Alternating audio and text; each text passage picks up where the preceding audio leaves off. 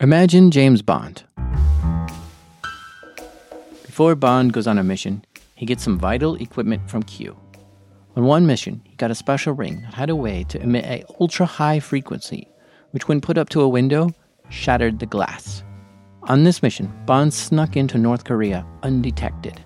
But imagine what kind of consequences there would be if he lost the ring while in North Korea. If the North Korean government found the ring, they would analyze it, and they would discover its cutting-edge technology, and possibly be able to reproduce that technology for themselves, essentially putting the technology in the wrong hands. And when analyzing the ring, they may even be able to track down its origins to MI5. This would mean that just by finding the ring alone, North Korea could deduct that there was a British spy in their country. This could cause numerous problems, maybe even a war. In the internet world, where governments hack other governments, it's crucial to not let the enemy know you're there or capture your hacking techniques, because if they do, it could have devastating consequences. This is Darknet Diaries, true stories from the dark side of the internet. I'm Jack Resider.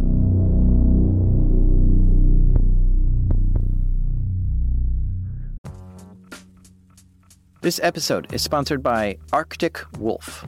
In 2023, just 10 vulnerabilities accounted for over half the incidents responded to by Arctic Wolf Incident Response Team. Wouldn't you like to know how to take them off the table and make life more difficult for cyber criminals? That's just one of the essential insights you'll find inside the Arctic Wolf Lab's 2024 Threats Report, authored by their elite team of security researchers, data scientists, and security development engineers. This report offers expert analysis into attack types, root causes, top vulnerabilities, TTPs, and more, all backed by the data gained from trillions of weekly observations within thousands of unique environments. Discover the attack vector behind nearly half of all successful cybercrimes, why ransomware demands climbed 20% from 2023, and find out why 2024 will be an especially volatile year for cybersecurity. Learn more and get your copy now at arcticwolf.com/darknet. That's arcticwolf.com/darknet. Guys, listen. This episode is pretty serious. It makes all other episodes seem like child's play to me. I'm even nervous to tell it. I don't think I'm on any FBI watch list now, but I probably will be after this episode. Let me ask you this. Who is the most sophisticated hacking team in the world? It's a team comprised of graduates from MIT and Carnegie Mellon, a team that has created the most cutting-edge hacking tools, a team that can utilize an almost unlimited amount of resources like language interpreters, huge data centers, and supercomputers. A team that has a history of creating encryption methods and building the internet. Yes, the hacking groups that are inside government agencies, otherwise known as nation-state actors. And most of what they do is considered top secret, so getting one of them to talk on this show is a very special privilege. Nation-state actors are an exceptional group of hackers because they essentially have a license to hack. They work without the fear of legal retribution. They are often tasked with stealing secrets or disrupting the target through connected networks. And it's important that all of what they do goes entirely under the radar and is invisible to the target. Don't ask me how I found this, and don't ask me who. But on this episode, we will hear a story from a person who has been in the innermost bowels of one of the most elite hacking teams in the world. Yeah, I spent almost 15 years with the U.S. government running offensive cyber operations, so I have many stories. The only way they would agree to be interviewed for this show was if I kept them anonymous and disguised their voice. So what you'll hear is actually a voice actor reading the transcript of the conversation I had with them. You might wonder whether their story is true or not, and I'll tell you what I know. I've been an InfoSec professional for over 10 years, and at one point, my employer sent me to a threat intelligence training. There I learned all kinds of tactics, techniques, and procedures that some of the most sophisticated hackers use. And while listening to this person tell their story, the tactics, techniques, and procedures they use match up exactly with what I learned in class. So I can vouch for that part being true. But for the rest of the story, I don't know. I'll let you decide.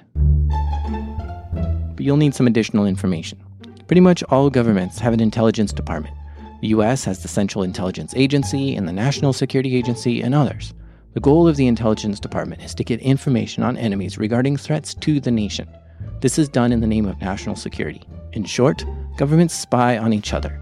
This shouldn't be news to you. It's been happening for centuries. In the past, spies would go undercover and physically break into places to extract secret data. They were highly trained in being stealthy, being able to escape and evade, and are often excellent drivers. But now, governments rely on computers to communicate, store data, and create plans. This exposes a whole new attack surface. Instead of physically breaking into a building to steal documents, hackers can steal documents from the other side of the globe. They do this to learn about an upcoming attack, or gain knowledge of where the military is going, or to steal plans of a top-secret weapon. Governments are actively hacking into other governments. This is the new norm. Governments have to take their cyber defense seriously, if for nothing else, than to protect their data from other governments. But what is it really like when a government hacks into another government? Well, that's the story we're about to hear.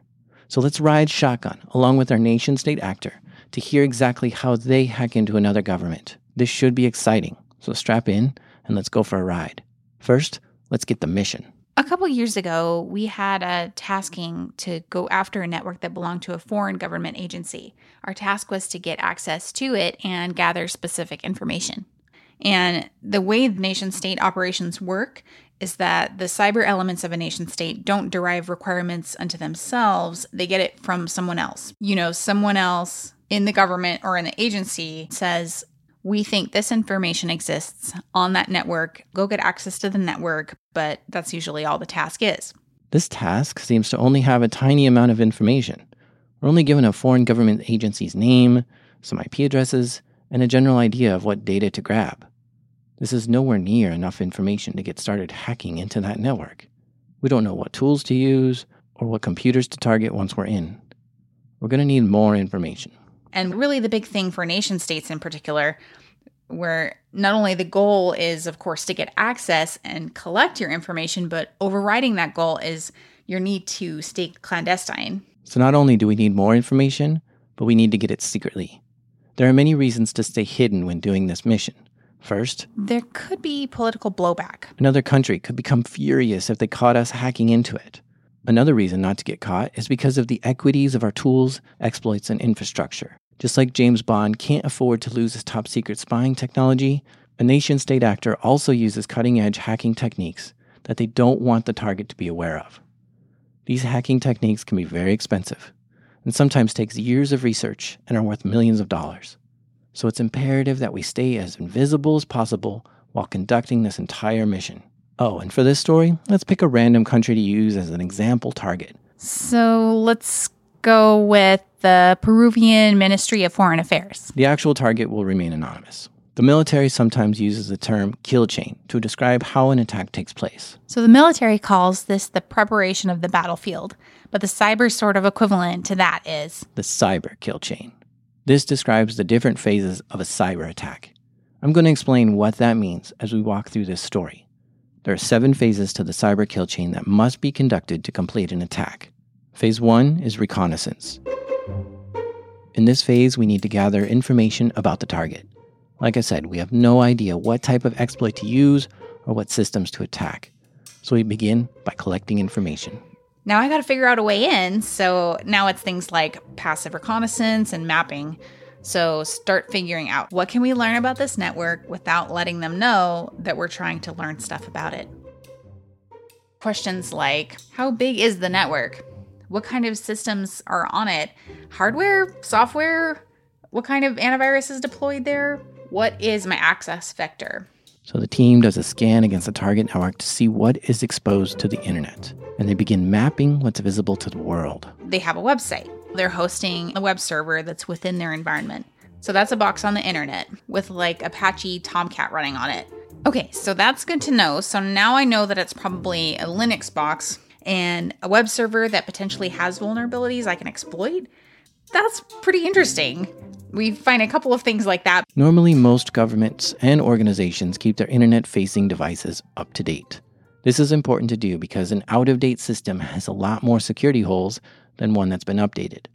But in this case, the web server was not fully patched, which means the team can use a known vulnerability to access it. And we start to come up with some potential avenues. So now we have a potential point of entry into this government's network. But that's still not enough information. It's important to try to understand what exactly is in their network And it would be nice if we had a map of where to go once we get in. It would also be nice if we know who the people were that work in that office to get a sense of the team that's defending that network.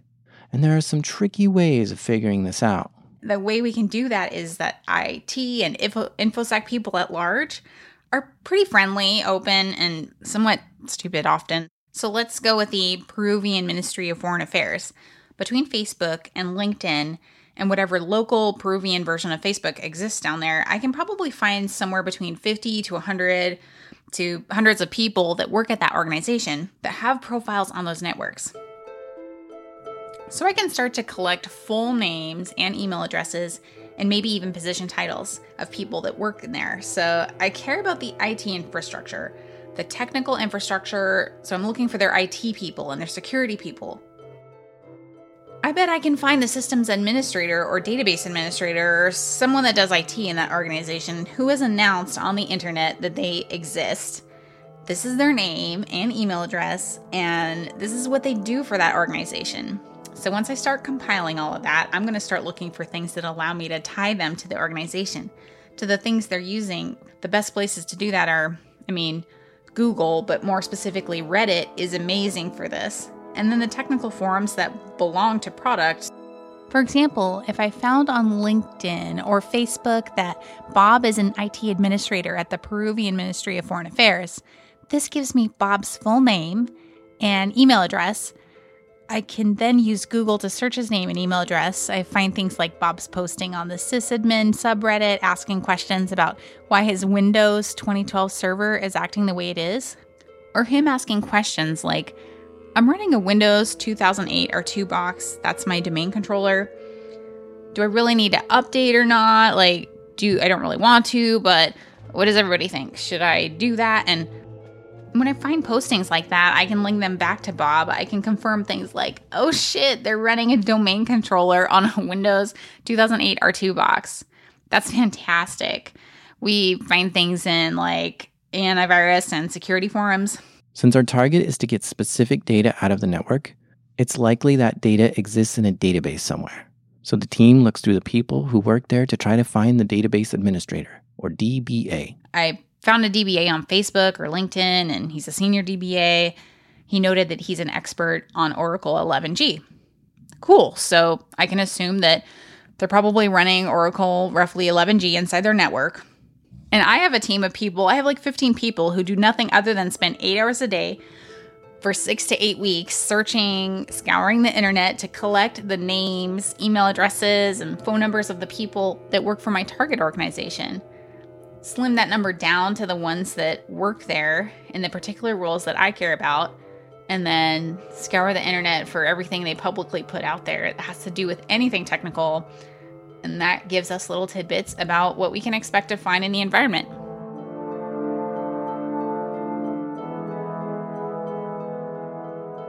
And after looking at the data we've collected so far, we have discovered an incredibly important piece of information. I know the Oracle database that they have in their environment likely has the data that I'm supposed to be collecting. So after 15 people have worked full-time for 2 months, gathering as much information as they can on the target, we now have a very detailed report. We know who works there, what their roles are, what kind of systems they run, all the way down to the version of software on those systems. We now have a pretty good picture of their environment. Great. So phase 1 is complete. We now move on to phase 2 of the cyber kill chain, weaponization. I can now go to my leadership, my management, the ones who ostensibly own the equities that I want to now use, and I can ask them for approval to do what I'm going to do. The equities are hacking techniques used to access a network, or exploits. Some hacking techniques are known to the public and are easier to get approval for because they cost nothing to acquire, and if you're caught using the exploit, it's hard to trace it back to us since anyone in the world has access to that exploit. But some exploits are expensive and top secret. These are harder to get approval for because if you get caught, the enemy could learn how to use your exploit.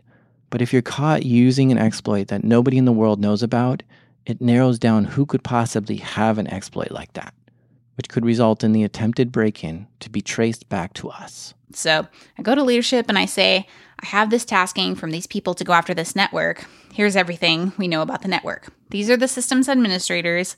These are the security people. These are the names, email addresses, and phone numbers.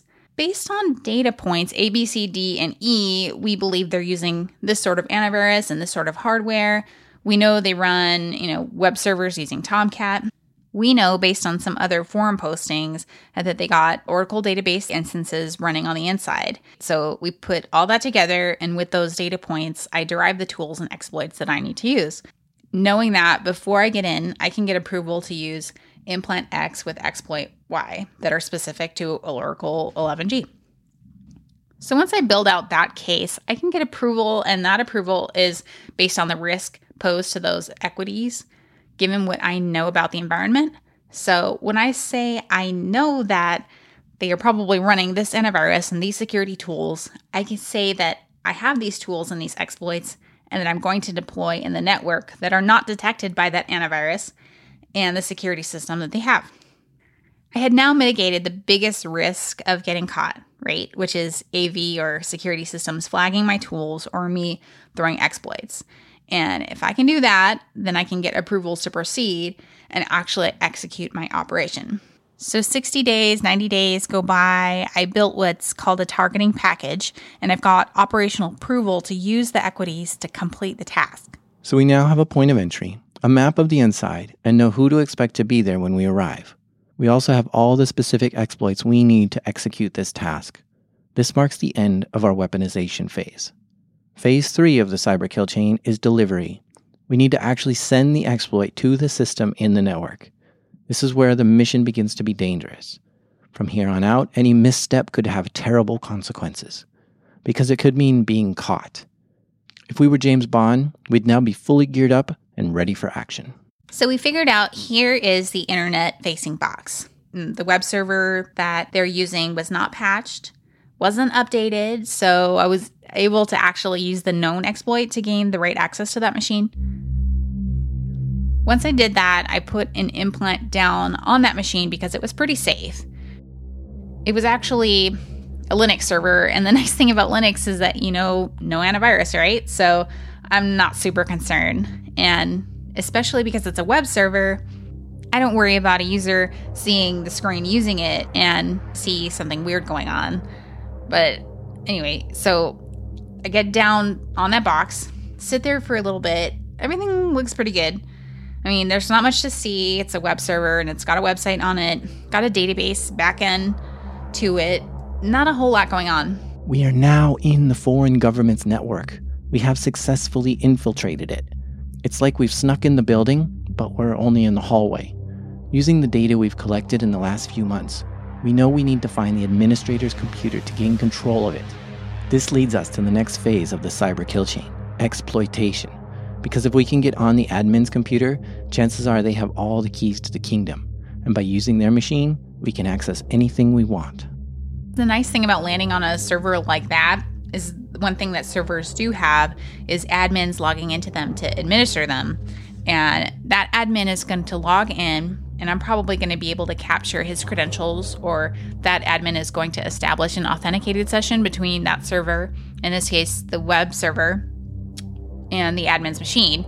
And I'm probably going to be able to float across that authenticated session and move laterally to the admin's machine. There's a variety of ways that you can do that, but suffice to say it's either I'm capturing his credentials because he's going to log in to administrator, or I'm just going to use his authenticated session to move laterally over. So the nice thing in this case was that we knew the admin. Like I said, we had done a month of open source research. Because we knew we were going to be exploiting the web server, we knew who their website administrator was, we knew the team of people inside the network that were responsible for maintaining the website, the database that sat behind the website, all the code associated with the website. We knew all these people. Web developers are like the worst, right? Like IT people post a lot of stuff on the internet. Security people post a little bit less stuff on the internet, but developers and web administrators and web admin, they post everything on the internet. It's ridiculous. So we found all of them and all their content, and we knew them all by name. We had pictures of all the guys associated with the website. We knew all these guys. So what was great was that once we exploited the web server, we pretty much knew it was going to be one of 3 people that were going to log in and administer it. So the plan was to simply sit and wait for one of those 3 people to log in. We thought we knew how they were going to log in because, again, we were familiar with the systems they had deployed. We could tell by the configuration on the web server how we could expect to see them log into that machine. So really, it just became a waiting game for us.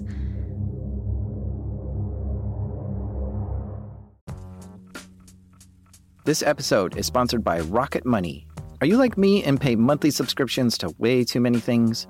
By the end of the busy week, the last thing I want to do is spend time budgeting all my expenses or tracking down customer service teams to cancel subscriptions I no longer use.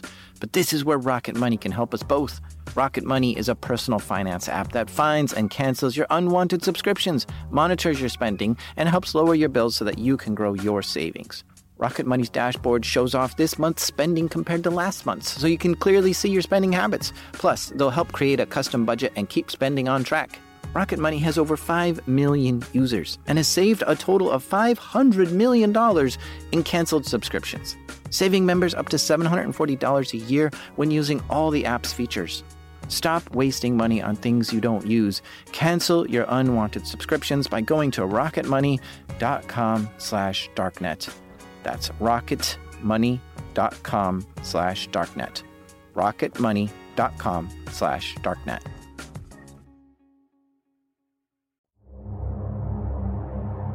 Sometimes waiting for an admin to log in can take a long time. Days, weeks, months. One trick I've heard that hackers do is to sometimes cause a problem on the web server, like make the CPU spike or crash an application. But why do this? Well, if the web server is acting problematic, it will result in an admin logging in to troubleshoot it. And when they do, pow, they've just walked into the trap. But in our case, the waiting wasn't that long. So one of the admins logs in. We see it happen. We get the information that we need. We move laterally onto his machine, and we put the implant on his machine. You just heard the 5th phase of the cyber kill chain, installation. We've just installed an implant on the target system. An implant is a bug, a Trojan, a remote access tool that allows us to pretty much take ownership of that computer. For those of you familiar with Metasploit, just imagine basically something like Metasploit on lots of steroids. The next phase of the cyber kill chain is command and control. Just because the implant is on the machine doesn't mean it's going to do anything. Someone needs to tell it what to do.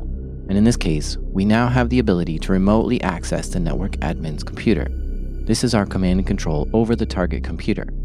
We are now very close to finishing our mission. All that's left is for us to take control of the admin's computer and then access the database and take the data we need.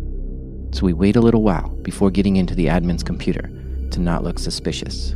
We waited about a day and a half to go interactive on the box, actually be using it interactively. Once we were using it interactively while the other person was using it, we were logged on when they were, which is generally the way that works. We started looking at screenshots of the desktop, and we saw a browser open, and we saw dozens of tabs open in the browser. We started going through a lot of the screenshots and seeing the contents of the tabs, and it was the person Googling this weird behavior that Windows was doing. The administrator's computer that we have infiltrated was acting strange. It was displaying lots of errors, and certain programs were crashing.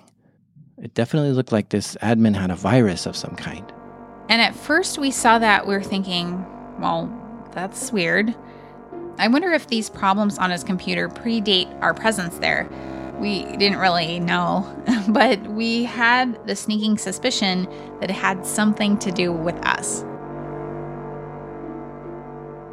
So unbeknownst to us, and the time from when we collected our information initially through the open source and when we put the implant down, he had upgraded his operating system. He had upgraded Windows essentially to the next version. Normally, the worst case scenario is that your implant doesn't work because it's not compatible, right? For whatever reason. It's not compatible and just doesn't work, and that sucks, and you're really upset by that. I would have preferred that to be the outcome here. Instead, the implant worked from the extent of it, went down, installed where it should have, and began operating as expected.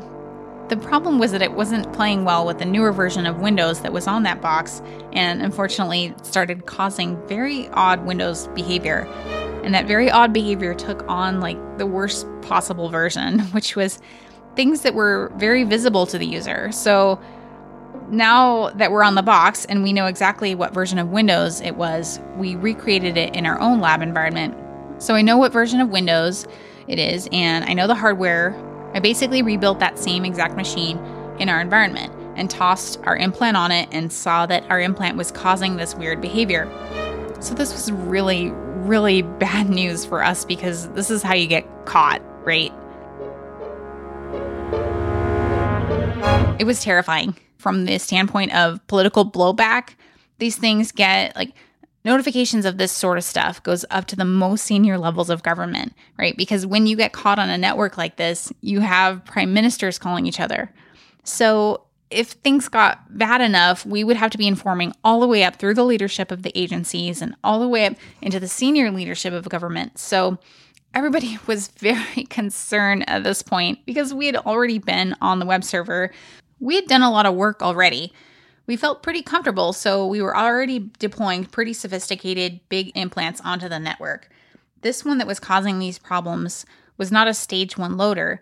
This was a relatively sophisticated, actually pretty sophisticated, fully featured implant at this point that we couldn't afford to lose, nor could we afford to get caught on the network.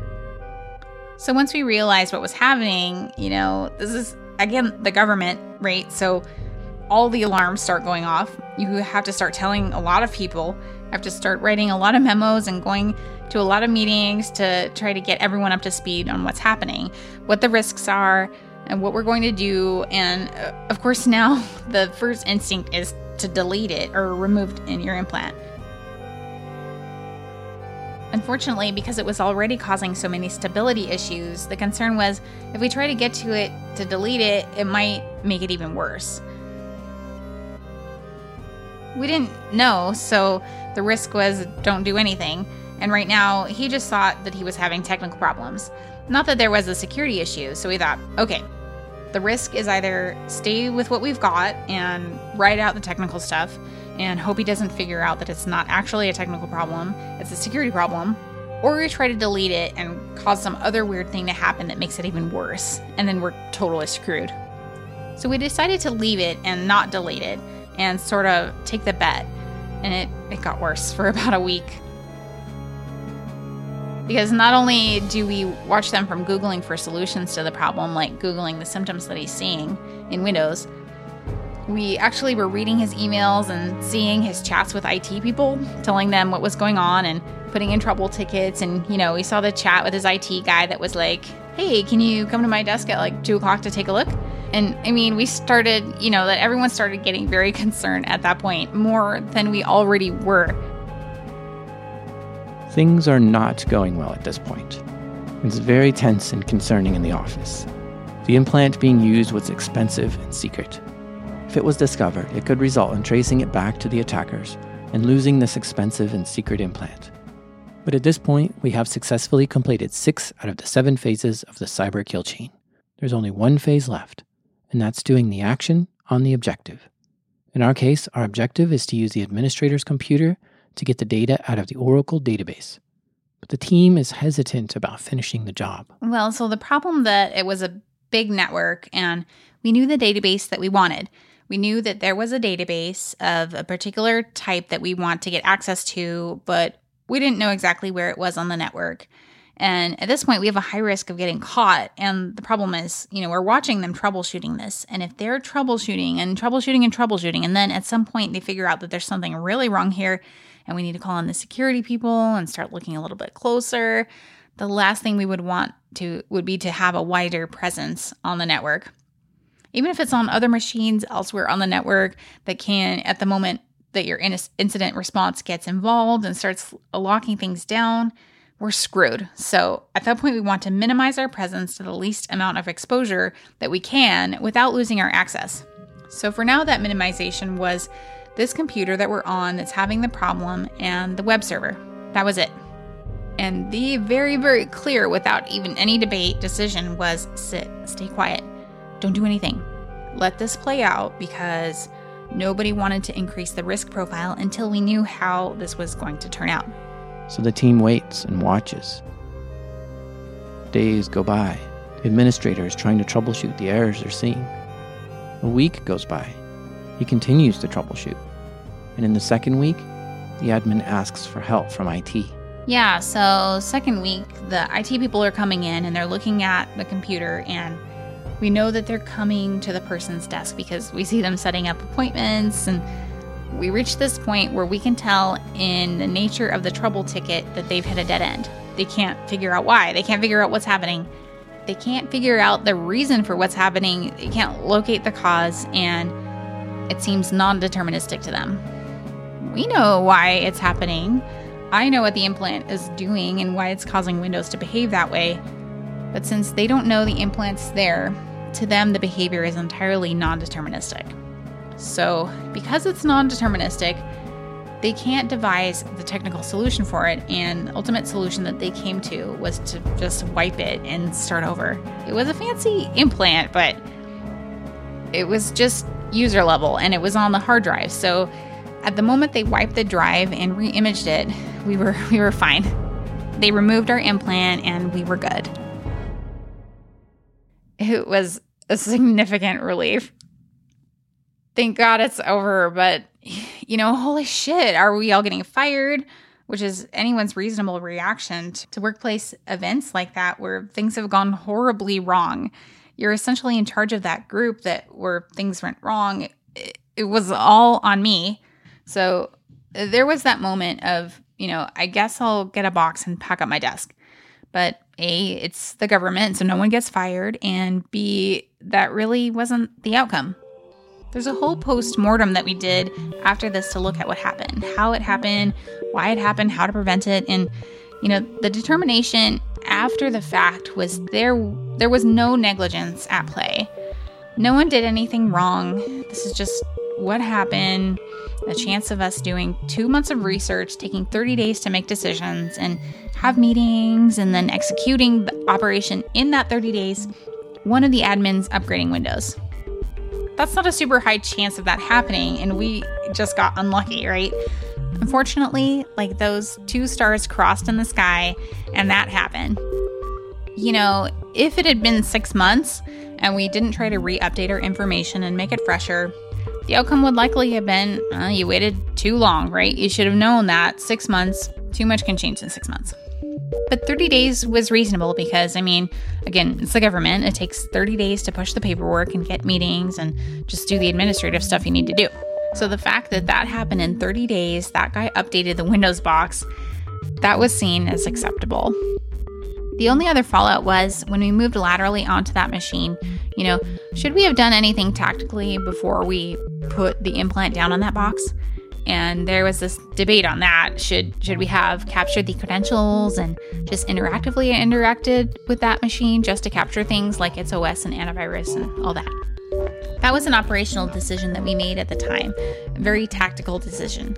But because we had done the open source and we knew what was there were seemingly less cause to do it. And that was it. So with the implant cleaned off the machine, the team can relax, knowing their cover isn't going to be blown and their expensive exploit won't be discovered.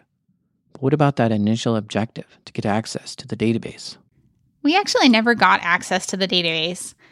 Not because of this, it actually just ended up being that the network was configured in such a way that our path to get there was extremely complicated from where we were on the network to where we needed to get to. And like any other business environment, we had competing requirements.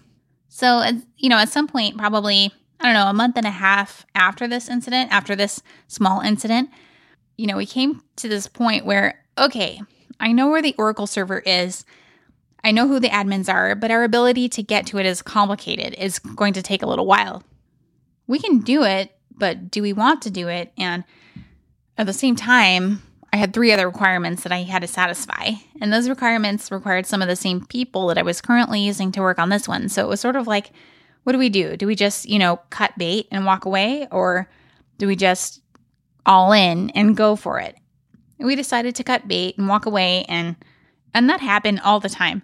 Just because I think any hacker, whether you're a nation state APT or, you're a kid in your mom's basement, everyone knows that it's a lot of luck that stuff works.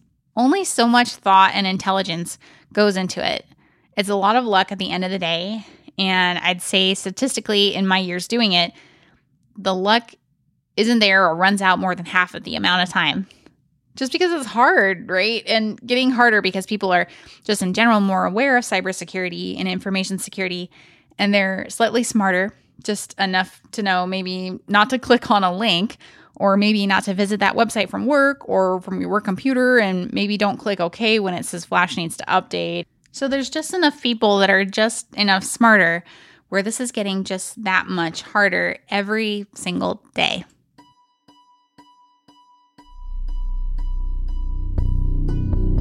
You've been listening to Darknet Diaries. For show notes and links, check out darknetdiaries.com. Music is provided by Ian Alex Mack and Kevin McLeod.